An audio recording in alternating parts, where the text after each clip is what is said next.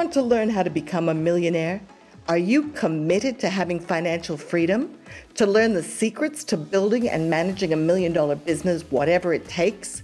Because today the opportunities are greater than ever to achieve your goals. Welcome to How to Be a Millionaire. In this show, we are on a mission to educate and empower 1,000 new millionaires over the next 10 years through our nonprofit foundation at millionairestraining.org and through our fast-track implementation programs at millionairesacademy.com. I'm your host, Sydney O'Sullivan. Some call me the Millionaire's Mentor because I've been building $1 million businesses for over 20 years.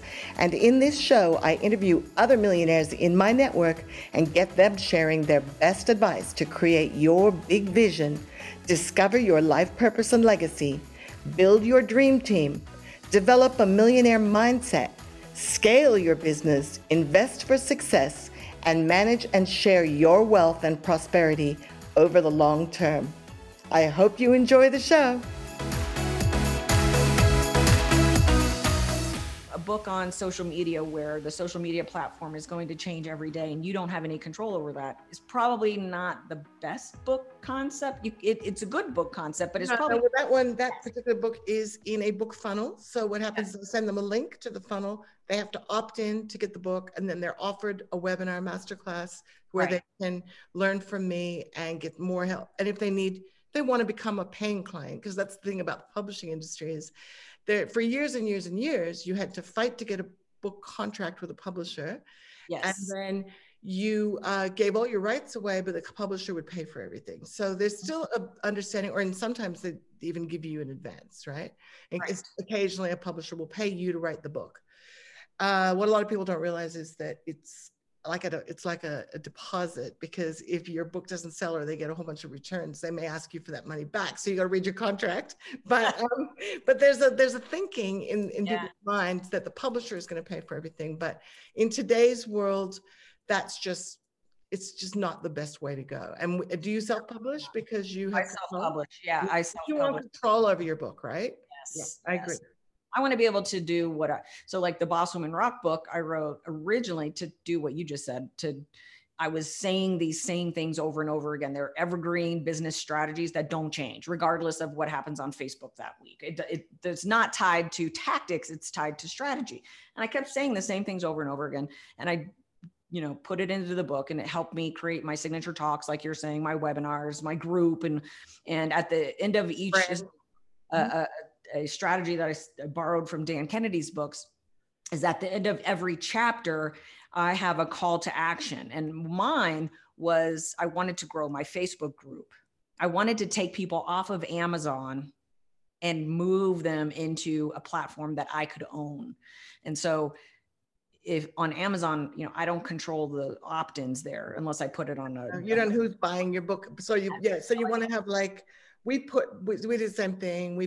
I encourage my clients to put different reasons people should come over to your website to get a checklist or a blueprint or the latest training or the latest links and that kind of stuff. Right. And then we have like a bonus offer right in the beginning of the book, because that way, even if people are just doing a look inside, even if they haven't even bought your book, they can still take up your offer, right? So, so it's just a matter of making your book into a working tool for you, right? And I still don't get a lot of, you have to be pushing a lot of books through on Amazon to actually get people from Amazon to come into. You have to have a very, very compelling offer, I think. Right.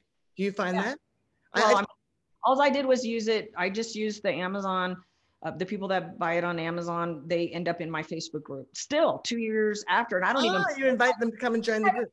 I literally have not promoted my book in months. I mean, probably a year. Like I did it the first, 6 months after I wrote it, and then I just quit promoting it. And then I would just throw it in my wow boxes or send it to clients or send it to prospects or event organizers or sell it at events. Do you find that it's useful as a sort of a door opener, like for giving it to people when they're thinking about using you as a consultant or whatever, or as a coach, and you'll give them a physical book? I find they're very powerful at a live event. Yes. If you're the speaker, to have your book there. So that I feel like you almost have to have one now. So I'm in the National Speakers Association. I'm on the board of directors for the Colorado chapter, which is one of the top chapters in all of NSA. And so I know a lot of speakers, and I know a lot about the business of speaking now. And having a book is almost like like you were saying, it's almost like just having a business card. You have to have one. It's almost not even negotiable at this point in the speaking business, I don't think. It's seen as a failure if you haven't written a book. Like if you're trying to be taken seriously as a professional speaker and you haven't written a book, it's like, what's wrong with you, right? You know, seriously. Oh yeah, you have to have it. We even have people on our team that will write it for you. They'll just interview it right out of you, you know, because there's no reason anymore. Like seriously, I say to my clients that are agonizing over their books, I'm like, have you got a presentation? Because let's just record it and we turn that into your book. You know, it doesn't have to be that hard. This book I wrote in one day. I don't like to tell people that because they don't believe me, but it's a great book and people love it. It was just the things that people are always asking me, some content out of one of my presentations and the things that people should be asking and some tips on, you know, getting speaking and podcasting and stuff like that, right? It doesn't have to be that hard. But like you, I found it very difficult to write the first one. But then it's gotten easier over time. You systemize. So we've got templates now, and it's literally just fill in this, and your book is written, right? So yeah, and you know, think like you were saying, like what's the purpose of the book? Start with the end in mind. Start with who it's for. What's the big problem that you're trying to solve for them? Keep it simple.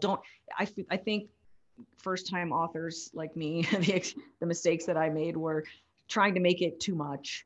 Make it simpler. Just keep the process simple. Keep the message, the outcome, the deliverable that you want it to have. Just keep that entire process simpler. And now I can crank out books like you can too. You know, it's a lot easier. Not even books, just all kinds of content. I'm more clear. The book process helped me figure out like what it is that I do, you know, versus all of this nebulous 25 years of marketing experience, which could be anything, right? Making it more specific and narrow. This is the framework, which helps me create other things a lot easier. It just becomes faster.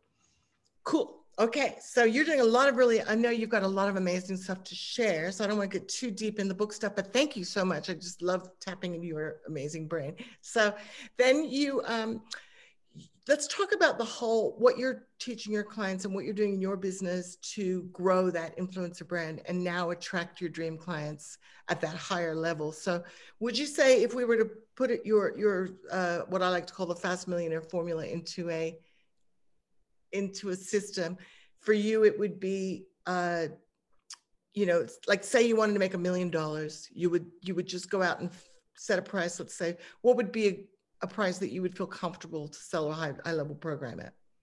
I mean, what I consider high level is $5,000 minimum. I mean, that's just where I'm at. So if you wanted to make $1 million in a year, for instance, you could just sell 20 people into a $5,000 program, which I've done many times. Yes. Right? You know, you come up with something that's an irresistible offer for $5,000 that is a solution to a problem that your clients have, that your prospects have, your community has. Yes. Sell 20 people in, you deliver great results for those 20 people. You've made your first 100,000.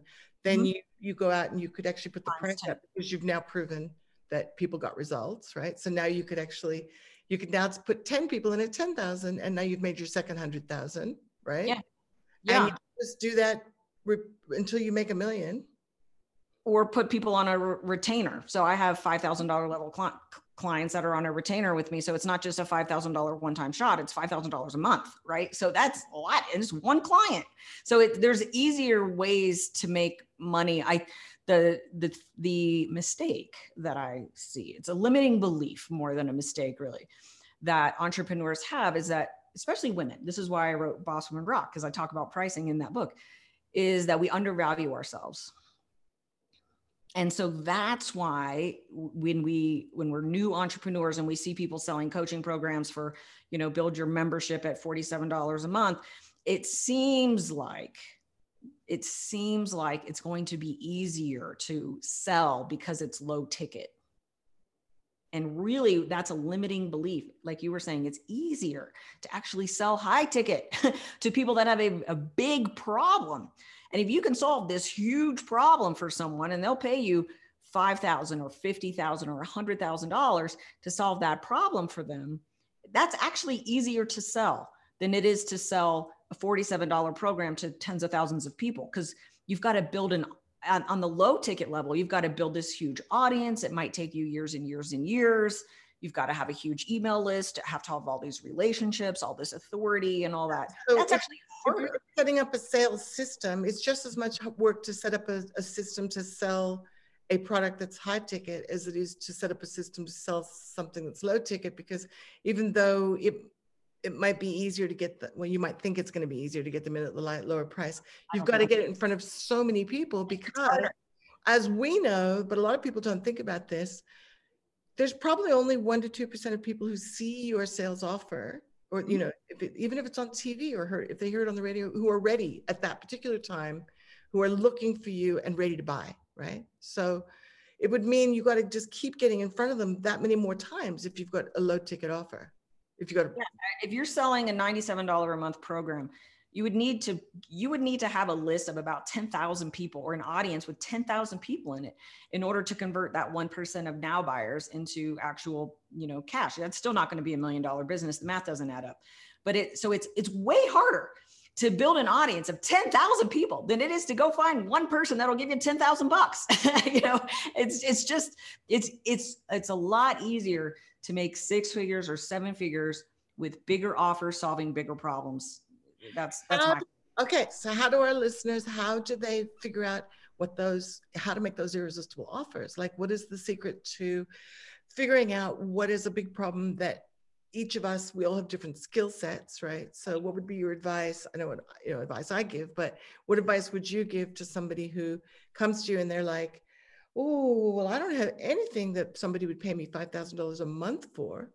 How do you help them get out of that limited thinking? Well, first, okay, so number one, this is not marketing mumbo jumbo. You do have to be able to solve a huge problem for someone. And so that's the first thing, is what problem can you solve? Do an inventory of yourself. What are your gifts and talents? What are the things that you know that other people don't know? Let's say you're a copywriter. This is an example. And you're good at writing, and you're good at writing copy for sales pages or landing pages or something like that. If you can prove that your copy can improve conversions on websites or improve sales conversions for coaches selling a program or something like that, and you have results to back it up.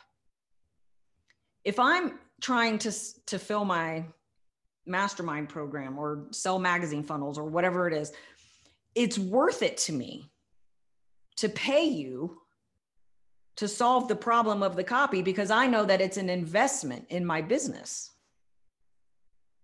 Yeah. Right. So number one, you do have to be able to solve a problem. You've got to know what you're really good at. And then you've got to go get proof that you're really good at it. And that's usually where people get hung up, is they'll say, I've got this unique experience. I've got these great skills or things that I know, knowledge that I know that other people don't know, but I don't know how to prove it, because maybe you've only ever done it for yourself. Right. I would actually say it goes a little bit further back. Sorry to interrupt, but it's that we don't actually realize how valuable the things that come easily to us. Mm-hmm. We don't generally, this is what I see a lot. And I run mastermind groups where we mastermind with each other. And what frequently comes out is that people have exceptional skill set in something, but because it comes easily to them or they've been doing it for so long, they don't realize what a talent it is and how valuable it is to others. And so that's kind of where having a mentor or coaches like us really helps them, because they, we can help them extract that unique genius zone, as you were talking about, that skill set or something that is valuable as a problem solver, and then help them package it up in the right way. So let's talk about that packaging, because I'm aware of the time, and I want to make sure that we cover some of this great stuff that you have to share about packaging up your offers and positioning yourself as an influencer and as a highly credible expert. Right. So way that's authentic, and we're not talking marketing. I love that you qualified that, because we're not saying anyone can do this. We're saying it takes a little bit of foundational work. You want to really get clear on what is the problem that you're solving and for who. Yeah. And if you don't know that, if you're not sure, if you have a hunch, if you're like, I think I could be really good at this, I think I could turn it into an offer. My advice is, number one, believe it. Like you're saying, you have to believe that that you can do it. But number two, I would go do it for other people. Don't try to sell it as a big program to 100 people yet. Go sell it to one person. Go sell it to 2 people, to 5 people. Work out the kinks, work out what your process is, document, like we were saying earlier at the beginning of the show, write out what your process is, because you're going to have to be able to replicate it. Not just for yourself and not for your one client, but you're going to have to be able to replicate it and continue to get results over and over and over again. So that's where I was going with that, the idea of, knowing, yes, being confident and being able to get predictable, scalable results for more people other than yourself. Very cool. So, okay. So you discovered speaking. Yeah. And you went, this is a superpower. Mm-hmm. Then what happened? You started getting intentional. Yes. So at one of my speaking events, there was a keynote speaker. I was used to being on the panel and she was a keynoter.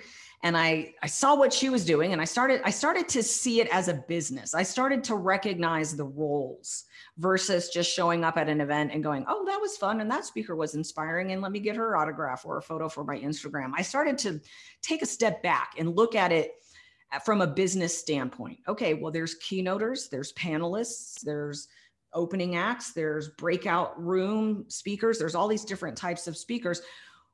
What kind of speaker do I want to be? Who do I want to be like? And so I started to get mentors. I started to get coaches. I started to get role models. I started investing in myself. And I spent a lot of money investing with coaches and mentors to become a good speaker and to package up my ideas and package up my brand and work on my show, work on my stories, work on my flow and my style and all those different things.